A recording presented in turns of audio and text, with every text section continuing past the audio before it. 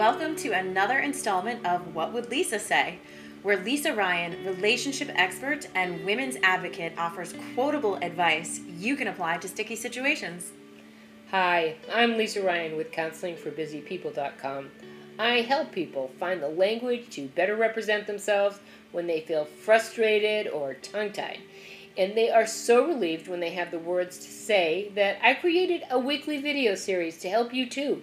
Send us your scenarios and questions via the link below, and maybe we'll feature yours next week.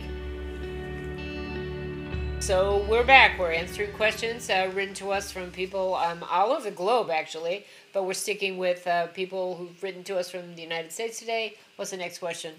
This one comes from Colorado, and she says, I'm married to a control freak.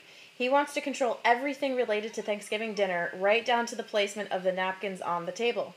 But then when the day comes, he typically has a meltdown in the kitchen and gets mad at us for not helping him. I am not sure the best way to deal with this. Any suggestions? What would Lisa say? Tie him to a tree in the backyard. It's like, I don't know. That's tough. If he wants to do everything, okay, then you know, no martyr victim.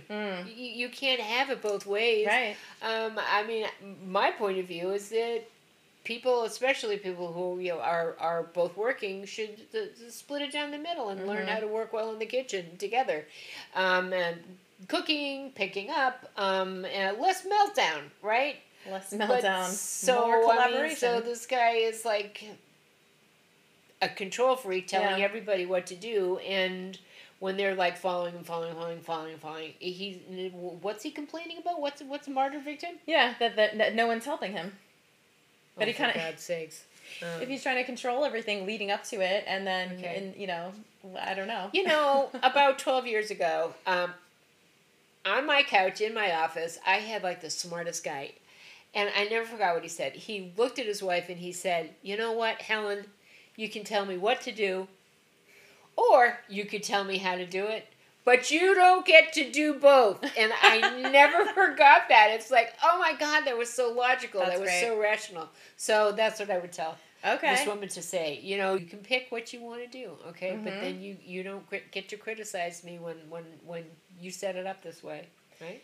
You heard it here. No drama.